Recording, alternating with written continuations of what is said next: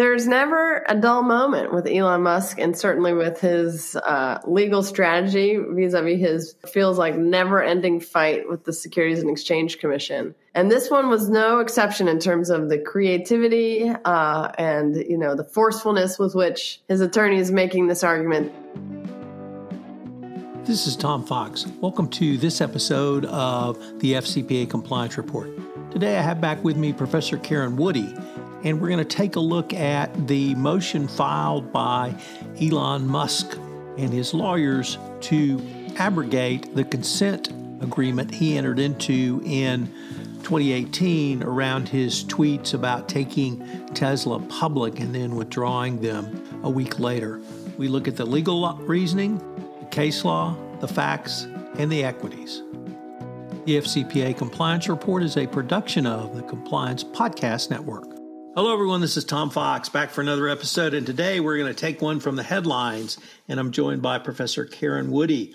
We're going to look at a motion filed by Elon Musk's counsel to have his 2018 consent decree either abrogated, held invalid, no longer effective, or something. So, Karen, first of all, welcome. Thank you, Tom. It's great to be here. Karen, you had an incredibly provocative tweet which led to this podcast, which was the gift that keeps on giving to SEC law professors. Why is Elon Musk the gift that keeps on giving to law professors who specialize in the Securities and Exchange Commission? There's never a dull moment with Elon Musk, and certainly with his legal strategy vis-a-vis his what feels like never-ending fight with the Securities and Exchange Commission. And this one was no exception in terms of the creativity and the forcefulness with which his attorney is making this argument. That this one in particular is about him having his First Amendment rights trampled upon, based on the parameters of the consent decree he signed, now over 3 years ago. So it's an interesting wrinkle, and there's never a dull moment with him. And I think that's part of it. The irony here is that when Elon Musk's counsel files something, it's news, and that fact in itself kind of cuts against their own argument, which is everyone pays attention. Tesla shares rise and fall on these things. And so anytime that guy does say something, people pay attention. And so it actually is, ironically, a little bit an opposite of what he's trying to say, which is he just wants to be able to speak his mind.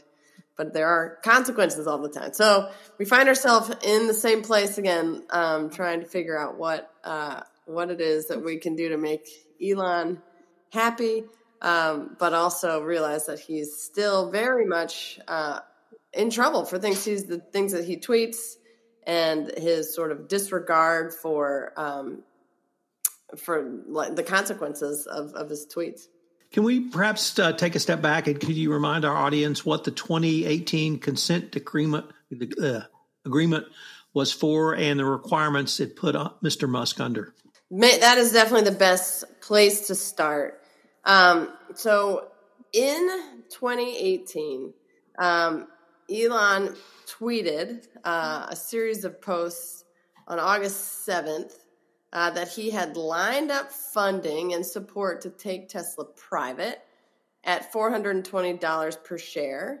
And he also tweeted that he had funding secured for that. There was some, this obviously caused much of a stir in the markets. And there was some discussion that even this was a bit of a joke, that he had sort of, the 420 was some, nod to marijuana, and that he, had smoked a joint, I think, on the Joe Rogan show, something that there was a lot that they just thought he was being provocative and silly.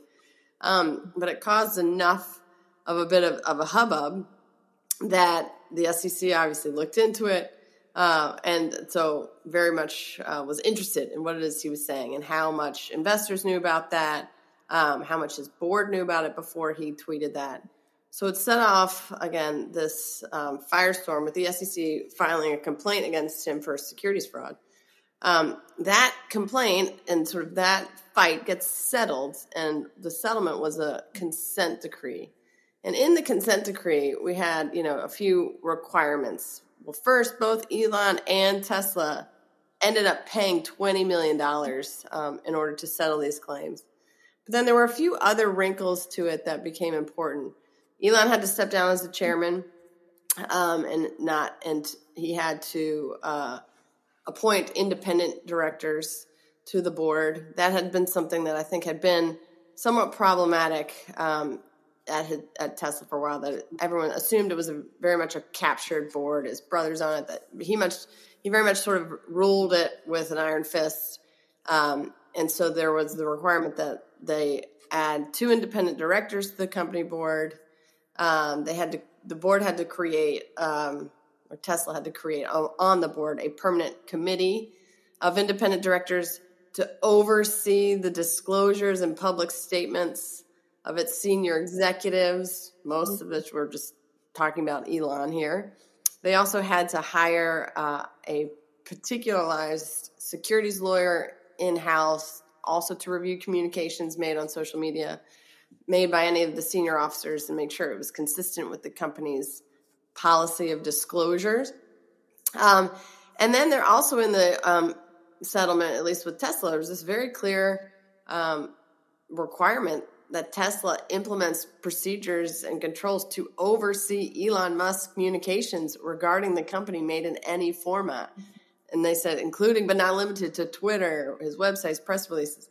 So he basically needs to get sign off from the company in order to make some of these tweets, which he has not necessarily always complied with. So that's some of where we are today, that there have been other things that he said that, he got sent in trouble with, a year later. He's also has a number of subpoenas related to recent activity about saying he's going to do a Twitter poll to decide whether he's going to sell off 10 million in stock, these kind of things. So the SEC is always a little bit breathing down his neck to say, all of this is real close to the line. In fact, most of this might even be over the line of what we agreed to back in 2018. But Elon, again, first toes very close to the line, if not over it. But then he also pushes back and has asked the court to now revisit the consent decree entirely. But every step of the way, he's asked to quash the subpoenas. He thinks the SEC is unrelenting in its attack, and it's against him. So this is just the most recent one, really. So let's leave the motion, the part of the motion to terminate the consent decree to decide, and focus on the procedural claims to quash or procedural request, rather, to quash the subpoenas. Law 360 did a report on this. And in their report, they said that the counsel for Tesla had previously asked the court to quash the subpoenas separately. The SEC resisted that, and the judge in the case, Judge Nathan, denied the motion, saying, quote, she was unclear on exactly what the car maker and its CEO were asking for, end quote, and that they could seek to quash the SEC's latest subpoena if they had a, quote, non-frivolous basis for doing so. So is the way this memorandum is laid out, does that provide some basis to quash these subpoenas, Karen? It's a great question, because you're right. The memo that was filed yesterday by his attorney is making both those questions, motion to quash and the motion to just terminate this consent decree entirely. But for whatever reason, it does to me, as I read through this motion, those things get a little bit muddled in between them in terms of how the subpoenas start to become part of the broader argument about how all of this has been an onslaught against Elon. In terms of the motion to quash here, I don't know that, that's, basically kind of only part of this motion, and I don't think the majority of it. They just says we don't think that there's a legitimate investigatory purpose here that the SEC is looking into. That to me seems like a bit of a stretch. They're pointing to Rule 13. The SEC is basing its investigation based on a potential violation of Rule 13A-15, which deals with disclosure controls and procedures. That is often in relation to prepared and periodic reports on a company. So that's sort of what they're trying to hang their hat on. And so Musk's attorney is really attacking that as being enough of, creating, as I think they even say, the jurisdiction or authority of the SEC to go after all these additional documents. And so there might be some daylight on this potential procedural argument, but at the end of the day, I think when it's read in totality, it doesn't, to me, seem outlandish that, of course, the SEC is still looking into these tweets and things he's said recently that have, again, moved markets, created, sort of pretty wild swings on Tesla stock. And so I think all of these things might eventually be a bit of a losing argument because it's impossible to separate out in everyone's mind sort of, what Elon has been tweeting and then the effects of that, and then to not see that sort of in its totality. Whether 13A, 15, that sort of esoteric rule of the Exchange Act is enough to allow the SEC to ask for these things. I think it is. It's probably not the most common way. It does seem to me like this could be just sort of straight enforcement action type of a problem. Like this could be a straight securities fraud type investigation based on what he'd been tweeting. That's possible. But they're doing this in sort of a more procedural way. And I think that's what Elon's lawyer's attacking. I don't imagine that will be successful. I think they already were up against the judge denying this just a few weeks ago, and they're coming back trying to point to this as the legitimate request to quash the subpoena. I doubt that this will be enough. We're going to take a break for a quick message from our sponsor and be right back.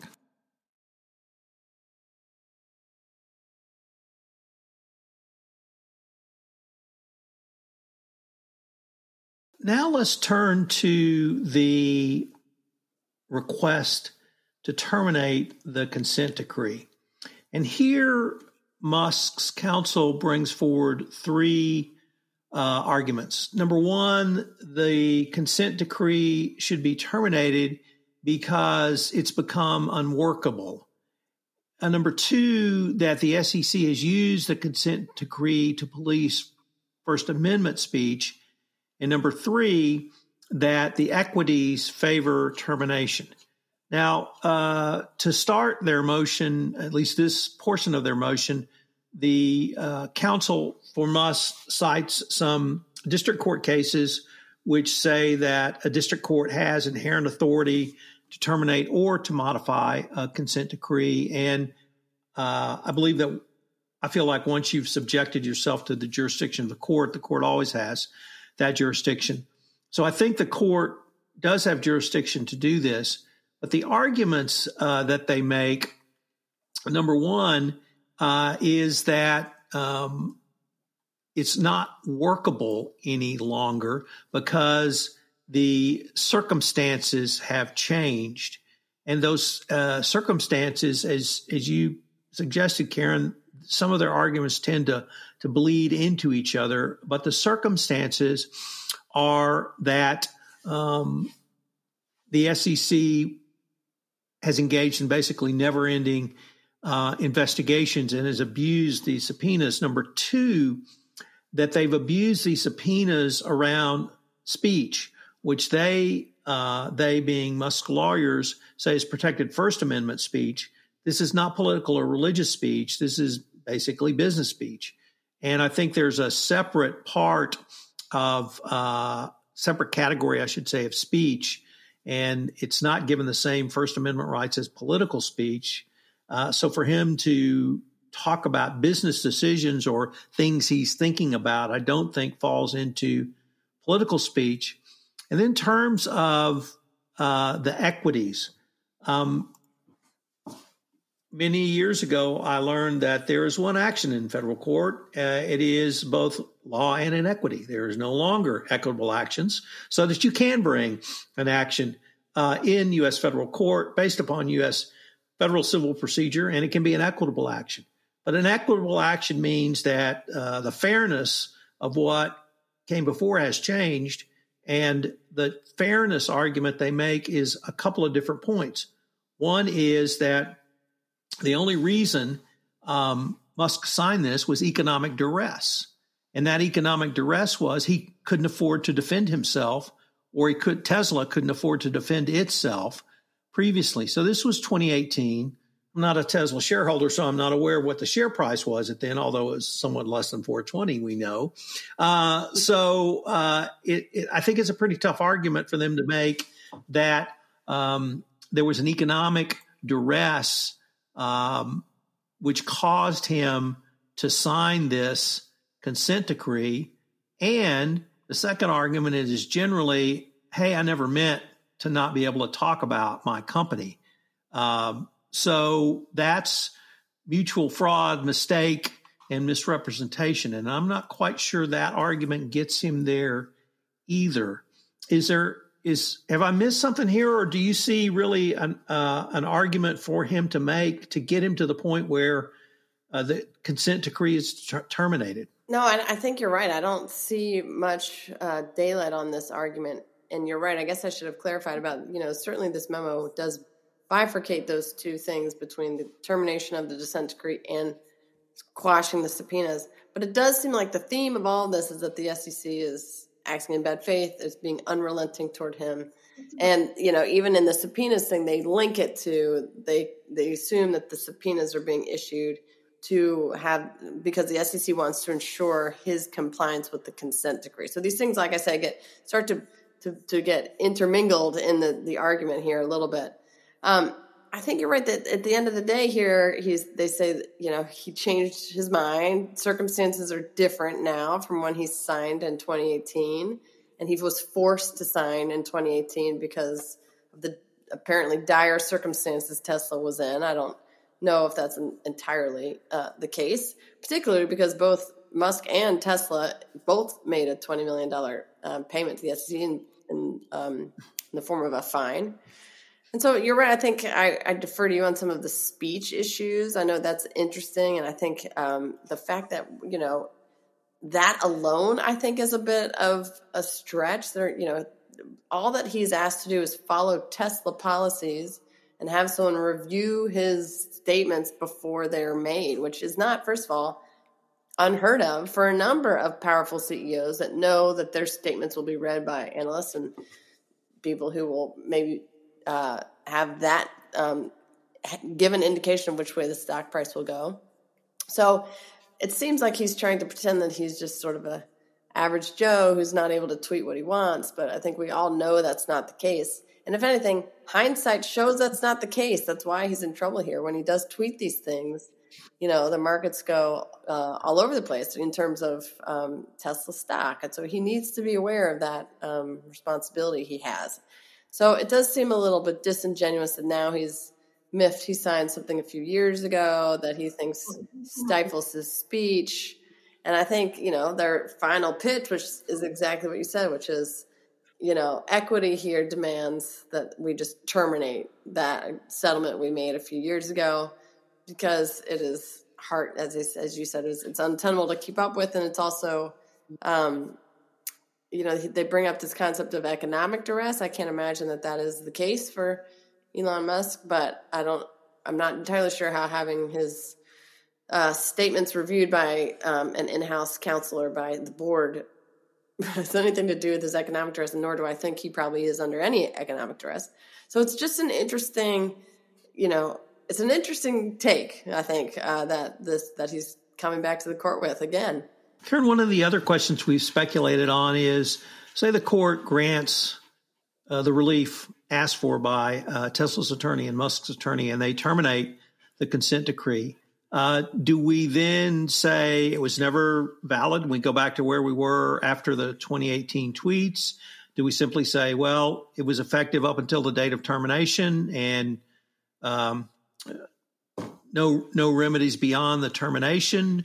Or is it maybe something else? That's a great question. I mean, you can't put the genie back in the bottle. They've paid fines. They put independent directors on the board. You can't just render all of that moot by saying we're now terminating the consent decree. So it would have to, I think, be the latter of your suggestions, which is maybe from this point forward, we're not going to mandate the policies that we asked Tesla to put into effect. Meaning, we're not going to have you read his tweets and have them be verified and, approved by someone in the company before he sends them out, which is really what he seems like he wants out of this. I would argue the other thing he wants is just for the SEC to go away, and I don't think they are if he keeps tweeting like he's tweeting. It's sort of like, he either should maybe follow this closer to the letter of the law, and maybe they will go away quicker. I don't know, but he seems to keep, like I said, being very provocative and doing things that I think probably is making his compliance officers and his board members all very queasy with what he's up to. So I don't think any of this stuff should be surprising to him. I think going forward, what he would ask, if he could have that, I think it would be, like I said, termination of the consent decree, sort of effective now, but not saying it was all, I don't think we can go all the way back and undo it. It was a settlement. After all, he agreed to it. It'll be interesting to see how the court handles what is even within its authority and jurisdiction to do. Well, that's an interesting last point, because I had always understood there was a difference between a deferred prosecution agreement entered into by the Department of Justice and a consent decree entered into by the Securities and Exchange Commission, because under the consent decree, a court does have continuing jurisdiction. But under the DPA, we found out the court doesn't have any jurisdiction other than just to accept the DPA. So if a court does have continuing jurisdiction of an agreed to consent agreement, if one of the parties is aggrieved and comes forward and says we want out of it, do you think a district court could make that ruling? I think so. I think, even the memo here points to great case law and that points to the point that consent decrees have a mixture of both sort of contract law, but also this, as you point out, sort of ongoing judicial oversight of it that makes it a little different than only, I think, contract law, although contract law really is the governing principles behind it. And so I do think you're right that there could be some authority of district court to review it and to maybe look at what even, Musk counsel asked, which is going forward, this is no longer tenable. This is inequitable at this point. I get that maybe could be the case, but I don't know if I don't know what if their courts would have the appetite for that, given this set of facts and sort of this continual string of facts that suggest that this consent decree is still needed, I think, for Tesla and for Elon. So I don't know if there's going to be a lot or many judges that would be sympathetic to this argument, given the behavior that Elon has continually been engaged in. Karen, unfortunately, we're near the end of the time for this podcast, but I guess I feel like more now than when we started, we'll have the chance to visit this again. I'm sure we will. This is Tom Fox. I hope you've enjoyed this episode of the FCPA Compliance Report. I also hope you will check out a special 5-part podcast series I'm running on the Innovation and Compliance podcast on TaxMan, the intersection of tax and compliance. I visit with tax expert Tracy Howell on a variety of topics in this podcast series, including why tax should talk to compliance, why tax needs a seat at the table during contract negotiations, what is transfer pricing, tax and supply chain, and the role of tax and ESG. It's a topic that most compliance officers really don't spend enough time thinking about and working with the corporate tax function. I know you will find it incredibly useful. Thanks again for listening to the FCPA Compliance Report, and I hope you'll join us again next week. This podcast is a part of the C-Suite Radio Network. For more top business podcasts, visit c-suiteradio.com.